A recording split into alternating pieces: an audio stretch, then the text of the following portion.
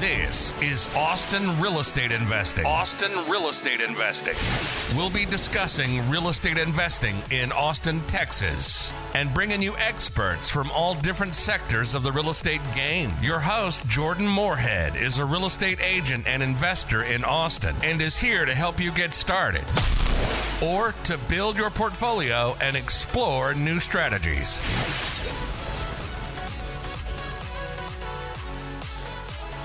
Hi, this is Jordan Moorhead, and this is the Austin Real Estate Investing Podcast. Today we have Nico Salazar on, and he's going to tell us all about his experience wholesaling, buying rentals, and how he got started and has leveraged it into more properties here in Austin. Hey, Nico, how are you? Hey, Jordan. Good to see you. Thanks for having me on. Thank you so much for coming on. Yeah, so I know we talked a little bit before we started here, but for all of our listeners, could you tell everybody who you are and how you're involved with real estate investing in the Austin area? Sure. So my parents came to the States from Colombia, South America, and had me in Miami, Florida, me and my brother. And that's kind of where we grew up. Went to high school there, then decided that I wanted to come to Austin. Nothing to do with real estate at all. My family wasn't in real estate. No one I didn't even have that in my mind, but I just kind of ended up here because I wanted to go to school here, UT Austin. And so I came here for college, studied finance and supply chain. And I'd say it was around sophomore year of college, which is when I wanted to, I always wanted a side hustle and kind of running my own show. And so I started looking into a bunch of things like e-commerce and like starting a marketing company and a bunch of other stuff. And, it didn't really work out and I just didn't even enjoy any of it. And then I eventually tried real estate. So I saw like a post on social media of someone making a bunch of money on like selling a house and flipping it and remodeling it. And so I figured, maybe try that and maybe I like it. And that's exactly what happened. So it was my second year in college when I started going. I contacted the person who posted that social media post, and I met up with them at one of the showings for a house that they were selling to investors. And I remember I was like, probably everyone there was double my age, and everyone was like kind of looking at me like, what is this basically teenager doing here? Like no one, he's not going to buy the house or anything like that. And I wasn't, but what I was doing is, trying to understand, what a house looks like that needs repairs, how much it costs, meet other people that are in the industry, like other realtors, lenders, and basically everyone that shows up to those meetings. And that's kind of what got me into real estate. That was kind of my first step into the game. And after that, I just kept going to these showings of investors and fixer-uppers and, started building my network and learned about wholesaling. And so during college or throughout college, I started doing wholesaling. So I was basically flipping contracts and not actually buying the house. I was just, putting my name on the contract and then assigning it to an investor. Mm-hmm. And doing all the legwork for the investors. And then I would make like a fee on assigning that contract. Mm-hmm. And so that, along with like summer jobs and other side gigs that I would find here and there, I was able to build up enough money to buy my first deal. I wanted to, I knew I needed to pick a market that the purchase price was lower than Austin, because, I didn't have enough to start in Austin necessarily. And so I went to San Antonio, which is about an hour and a half south of Austin. And that's where I bought my first rental. And so I did the BRRRR method, which I feel like a lot of investors, either hate or love it. It gets a lot of hate from some investors, but if you do it properly and you use data do your due diligence. It'll turn out just fine. And that's exactly what I did. So the first one, it just went really well. Basically bought it, remodeled it, and then bought it with hard money, and then remodeled it and refinanced out of it into a conventional loan. Mm-hmm. And then I got all my money back, basically. So you bought it with hard money and you refinanced in a conventional loan. How did you find the hard? You were talking about your wholesaling before, but how did you find the hard money lender? Was that through a wholesale deal? Yeah. So like when I was doing the wholesales, I would kind of ask, whenever I would assign the property to the investor, I would always ask them, like, hey, like, how are you financing this? And then they would be like, oh, with a hard money lender. And then I'd be like, oh, what does that mean? Like, how does that work? Like, can you explain it to me? So I was like, kind of asking not only, it wasn't just a financial gain, I guess, from doing the wholesaling. It was a lot of, networking and knowledge that I got from connecting with other investors and learning about their business. So that's why I'm always big on, like networking and just kind of throwing yourself out there to people that you've never met before and asking them how they run their business. Sure. So you bought it with hard money. You found a contractor to rehab it. And, you talked about finding the numbers. So obviously you figured out what the rehab costs were going to be. And you figured out the ARV, which is the after repair value on this property, to make sure it makes sense to do a BRRRR, because the BRRRR is to buy it, you rehab it, you rent it, then you refinance and repeat. But if you don't have some of those steps right, like if you don't have the rehab and the refinance right, and the rent too, you're using a conventional loan, so they don't look at the rents as much. When did you do this first BRRRR? So the first BRRRR was in 2019. Okay, 2019, you did the first BRRRR, conventional loan. And how many BRRRRs have you done since 2019? So it's been, I'm at 25 right now. That's awesome. So, and yeah, it's I was able to, so it's been what, three years now, almost 4. So, yeah, I'm at 25 units right now. That's amazing. So you learned about real estate investing essentially through a LinkedIn ad. Am I reading it right? Yeah. Well, it wasn't just that. That was kind of like my, kind of like, oh, maybe you should look into this and then, from there I started just on the internet, just watching YouTube videos, like reading articles on BiggerPockets. Nice. Joining Facebook groups, going to, those investor meetups that I mentioned. So, I just kind of tried finding any possible source that could give me information and just went from there.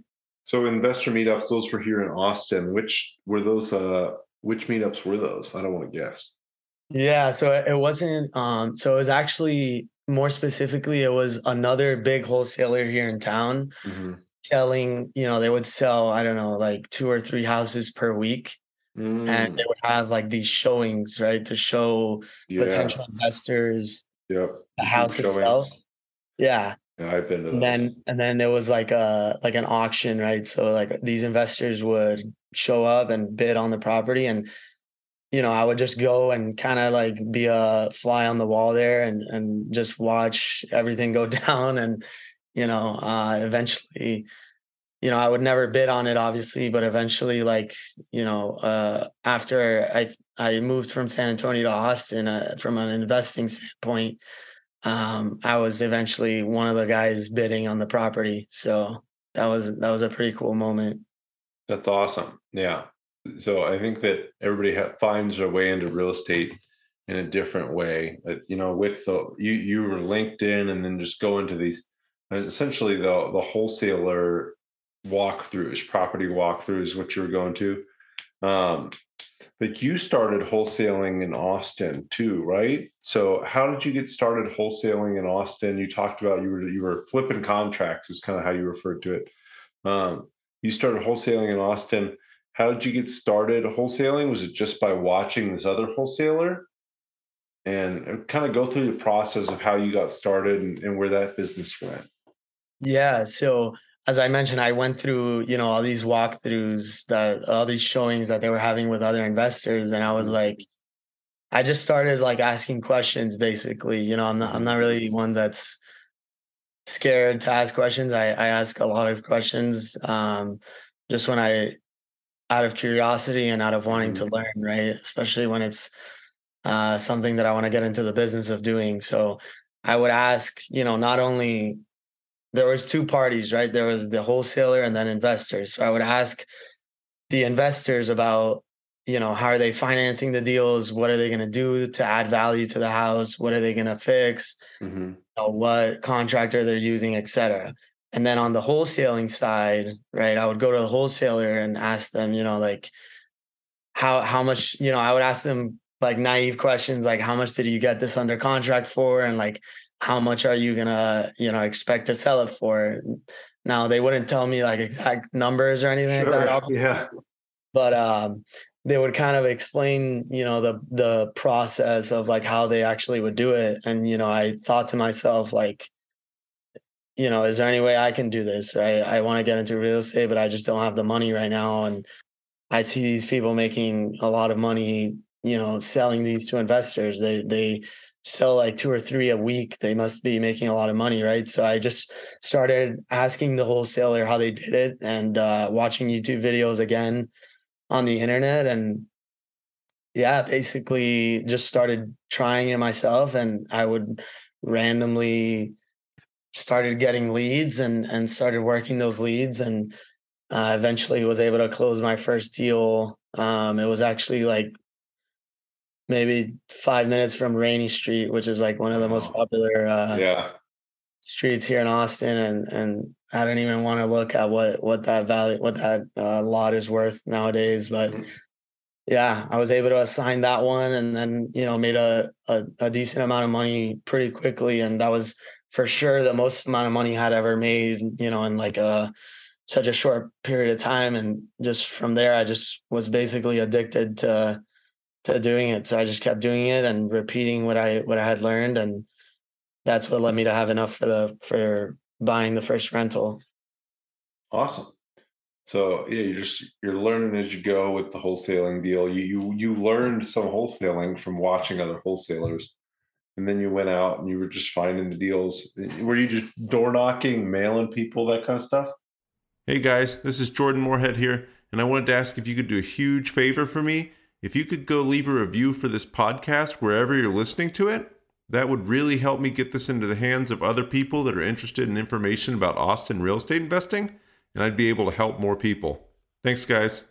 Yeah, so most of it was pulling lists online. So there's like a lot of these websites that have a lot of data on just like mortgage information and like how much, it's scary the amount of information that's out there about like, the equity that people have in their house and like, and how long they've owned the property, when the last time, when's the last time the property was sold. And so you just basically kind of target, certain areas and homeowners that have like very high equity in their house and just send them like either text messages or direct mails or you door knock and just try and find deals that way. I don't do that anymore because it's a little just kind of aggressive like marketing, some people would say, but there's other ways that I find leads nowadays for wholesaling. I still do it every now and then, but I've moved on to, mainly rentals. Okay. Yeah, that's awesome.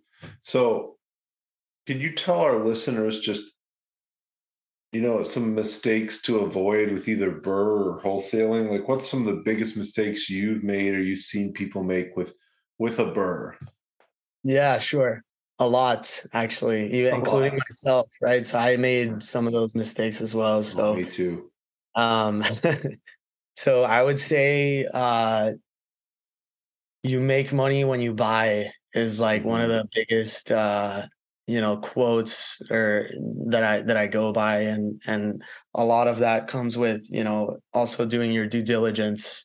So those two things are like pretty big for sure. So a lot of the people that try and do this BRRRR method basically just buy the property at too high, right? And they don't, you basically need to buy, right? So it's just a math formula, right? You want to buy the property 75% minus repairs, and that's what you want to buy it at. So like, let's say the house is worth, you do your due diligence, you're looking at a deal and you think it's worth, let's say 100,000 to keep the numbers simple. You want to buy it. So 75% would be 75K. And let's say you need 25K in repairs. You do the math and you would need to buy at 50,000, right? You need to buy the property at 50,000 in order for the BRRRR method to work, because you buy at 50, then you put in 25 into it. So you're all in at 75. And then you go to a conventional bank and you're like, hey, I have this property that I just fixed up, whatever. I want to refinance it. It's currently into a hard money loan. I want to refinance it into a conventional loan that I can forget about and hold it for 30 years, right? And they'll be like, okay, we'll send out an appraiser and we'll loan you 75% of whatever value comes back, right? Now you already know, or you hope that it's going to come back at 100, right? So let's say it comes back at 100 and you did like a perfect due diligence. Then the bank would loan you 75,000, which is what you're all in for. And you basically just got, a free house, right? That you could hold on to forever. And the bank's like, here, we'll loan you 75,000, pay us back, whatever, $800 a month for the next 30 years. In your due diligence, you want to make sure that that it's going to appraise for 100,000 and that you can rent out the property for more than those $800 payments that I just mentioned, right? So you want to do a good amount of due diligence so that you're confident in your numbers, you know what it's going to appraise for, and you know what it can rent out for once you're done with it. So I'd say that's like for sure the biggest, kind of pitfall that a lot of people do is just not, not doing enough due diligence, right? And there's also another side of that, right? There's also too much due diligence, right? So some people will get like in like analysis paralysis, where they just kind of, just 20 deals, go through like hundreds of deals and just like analyze them way too much. And like, oh, what if, I ran the numbers and I think it's going to appraise for 100,000, which is what I needed to get all my money back. But, there's this one comp or something, or, interest rates are rising or X, Y, and Z, and they just kind of talk themselves out of it. So if you do your due diligence and the numbers work, you gotta pull the trigger. So that's kind of what I would say. Yeah, no, don't get stuck in analysis paralysis. Know your numbers. And when the numbers work, like you said, pull the trigger. I know I've had lots of situations where I've had the opportunity to buy a house and I've waited a day and it's gone. If you see something and the numbers work, buy it right then. You'll have contingencies to figure it out, at least in the next few days. So don't get too caught up in things being perfect before you take action. I think that's great advice right there. That's just enough advice. Just listen to that to get some deals done. Yeah, I agree. And just to touch on that, just to kind of show like how, kind of all in I was on this and like confident in doing the numbers, and like if you're confident in the numbers, it should work out. So like most of these deals, like in San Antonio, I lived here in Austin when I was doing the deals in San Antonio, and I just wouldn't have time to drive all the way over there and look at the property. So a lot of them I did sight unseen. So like these properties will get sold like first come, first serve within like, from going to all these showings, I would see like, some of these would go in like an hour, after being sent out. So a lot of them, I would say maybe like out of 10 properties, maybe like 5, probably half of them where I would just buy them sight unseen. I would run the numbers and make sure everything was in line, and I would just pull the trigger. And, if there was, if the numbers didn't work, they didn't work. But at least I knew that I had done my due diligence and I had made sure that, everything that I could control was in my favor. So. Love it. So, I know a lot of people love the idea of BRRRR. So, and why people love the idea of BRRRR, in my opinion, and I've done some BRRRRs and I do love BRRRR because you can reuse the money. Everybody says that sounds amazing. I want to reuse my money and buy more and more properties because that's the biggest. I have a friend that always says, the biggest impediment to buying a property is saving up the next down payment. And that's where BRRRR really shines through, because when you do it right, like you're saying, if you can be in at 75% ARV after repair costs, you can go do it again right away. Maybe you're doing a couple of those at a time. You can just keep them moving really quickly.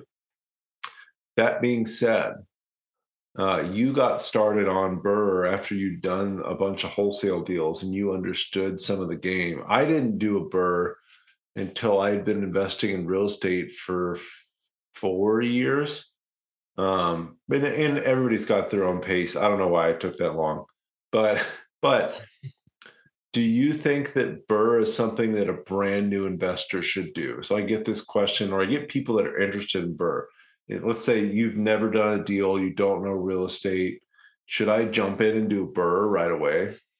Have you wanted to be part of GoBundance, the tribe of millionaires, but just haven't hit that millionaire status yet? Well, now you can, not even being a millionaire, by joining our new program, GoBundance Emerge. My name's Jamie Gruber, creator of GoBundance Emerge and member of the GoBundance community. And now you can join. GoBundance.com/emerge. GoBundance.com/emerge. Use code Jordan for $100 off this 12-week goal-setting program and mastermind that'll propel you to being a whole life millionaire. So I'm biased for sure because I've seen a lot of success in the BRRRR method. So I would say, yeah, actually, just because, what are your other options? Your other options are, if you want to, let's say you want to for sure buy a rental, right? So you're not going to flip it or sell it. Let's just say, like, for example, first time investor wants to buy a rental property, right? Mm-hmm. So your other option is what? Just buying at market value, right? Or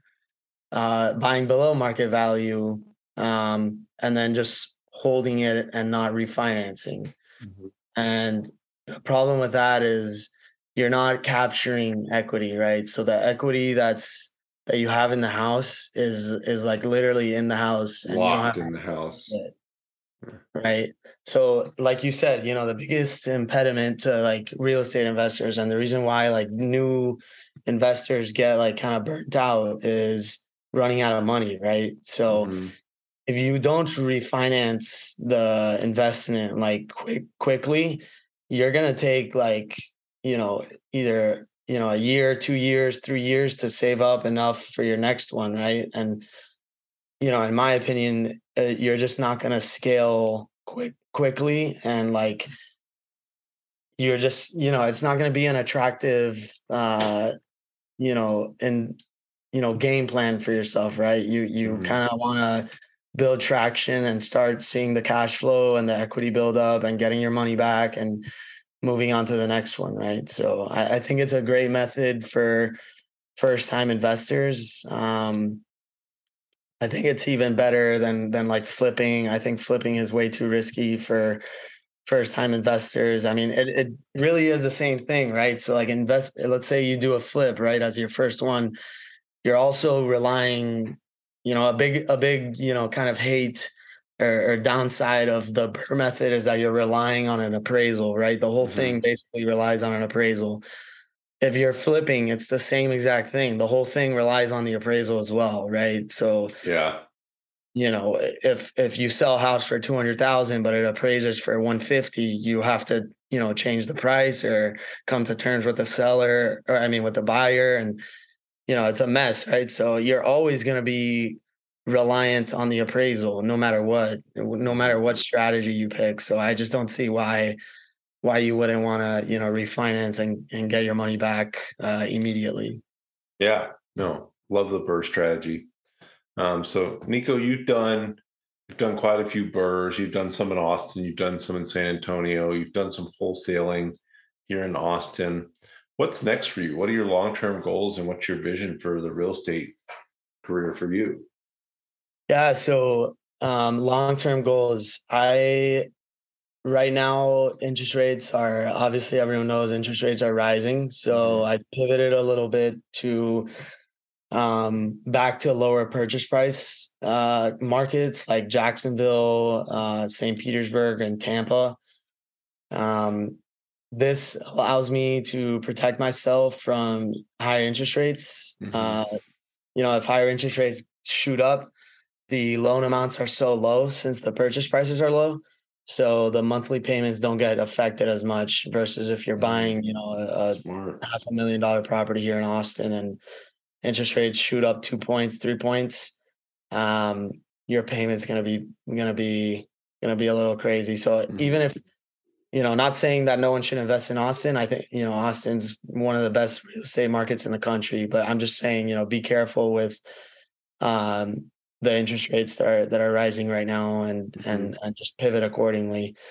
As for long-term goals, I want to start raising money and scaling, buying more rentals, more frequently. Right. So all of this up to, today, present day, has been kind of bootstrapped by myself, basically.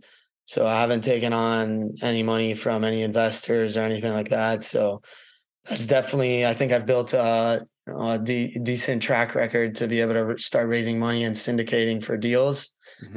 And that's kind of my long-term goal. So, I guess scaling and continuing to buy single and multifamily and in other markets with scaling, with raising money is my long-term goal. Love it. And I love that you're talking about bootstrapping in the beginning, because now you can go to other people and say, hey, here's my track record. I paid for this, or I did this. So if you loan me your money, I know how to take care of my own money. I'm also going to take care of your money.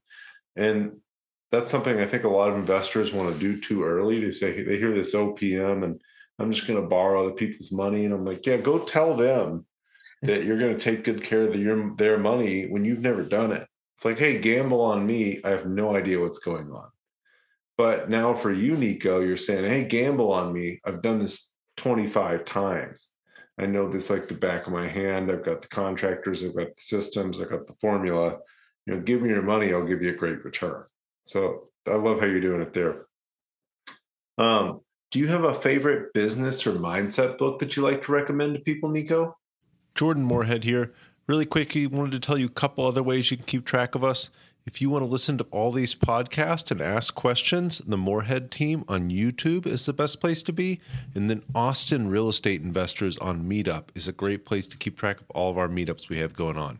So I know this one's completely overused and probably everyone says it, but Rich Dad Poor Dad is probably like the most, basic, puts it in the most basic terms, which is what I needed. Right. And in high school and, I learned, of course, in college, but in high school, which is when I read that book, is like, I didn't really know, I knew like a general term, like asset, right, and liabilities, but I didn't really know like, in layman terms, like exactly what it was and like how it could be a good thing to have a lot of assets.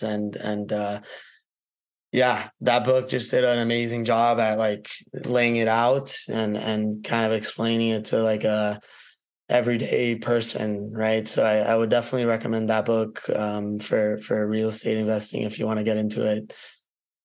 Yeah, and I love that you talked about Rich Dad Poor Dad, then you talked about assets and liabilities, really just understanding a balance sheet. And I want to say it talks about that in Rich Dad Poor Dad. It's either that or the cash flow quadrant, the subsequent follow-up book to Rich Dad Poor Dad. But understanding assets and liabilities and how you want to have much greater assets than liabilities is so helpful. And it seems like common sense to us now. You and I, we've read the Rich Dad Poor Dad books and we've read all these other books. We've done some burrs, but just these basics, these brilliant basics are so important. So no matter where you're at in your career, I think reading Rich Dad, Poor Dad, understanding how to read a balance sheet. That's all so important. I love that's your favorite book because it's so important. It's so important. You can't get past that. You can't get past that until you master that.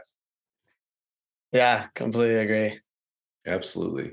Nico, what's the best way for people to get a hold of you or follow you? Yeah, so I actually have a Instagram for the company. It's Storm Venture Partners. Okay. So you can follow me on there. That's where I post before and after videos. I post like financials on each deal.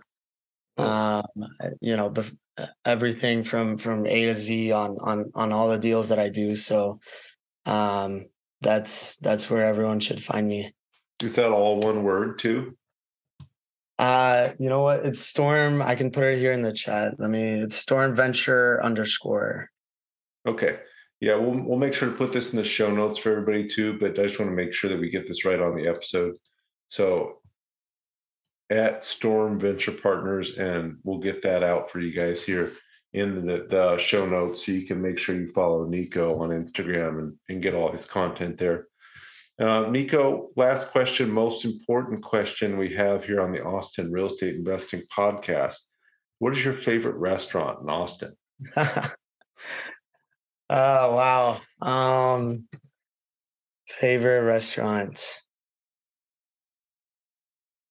I really like Licha's on East. It's in East Austin. It's like a Tex-Mex, like very authentic place. How do you spell that? I've not been there. It's I believe it's Licha, Lichas, Licha's Cantina. Oh, actually, you know what? I may have been there. Awesome. Yeah, you should go there if you haven't. It's a great place. Very, Right. very good food and drinks. And we'll get that in the show notes for everybody too. But I think with what we talked about here with Nico, it's so important to understand all your numbers with the BRRRR. Of course, we talked about understanding a balance sheet and just really not letting the analysis paralysis overcome you. That's so important as a real estate investor because you can fix a lot of mistakes, but you can't make mistakes if you don't take any action. I really liked how you talked about that. And that gets in the way of so many people. There you go. Of course. Yeah, that was it's scary to kind of just close your eyes and jump into a business like this. But if you really, do your research and do your numbers, as soon as the numbers work, you go for it. You don't look back. So that's kind of what I did and what's led me to 25 units so far. So awesome. Well, I can't wait to see what you do in the future. We're going to have you back on in a year or two, as you're scaling up. But Nico, thank you so much for coming on here today. As always, guys, I'm at Jordan_Moorhead on Instagram. We will have Nico's handle up here at Storm Venture Partners on Instagram too, and that will be in the show notes for everybody to find for both of us. Thank you so much, Nico. I'll talk to you here soon and have a great day. Thanks, Jordan.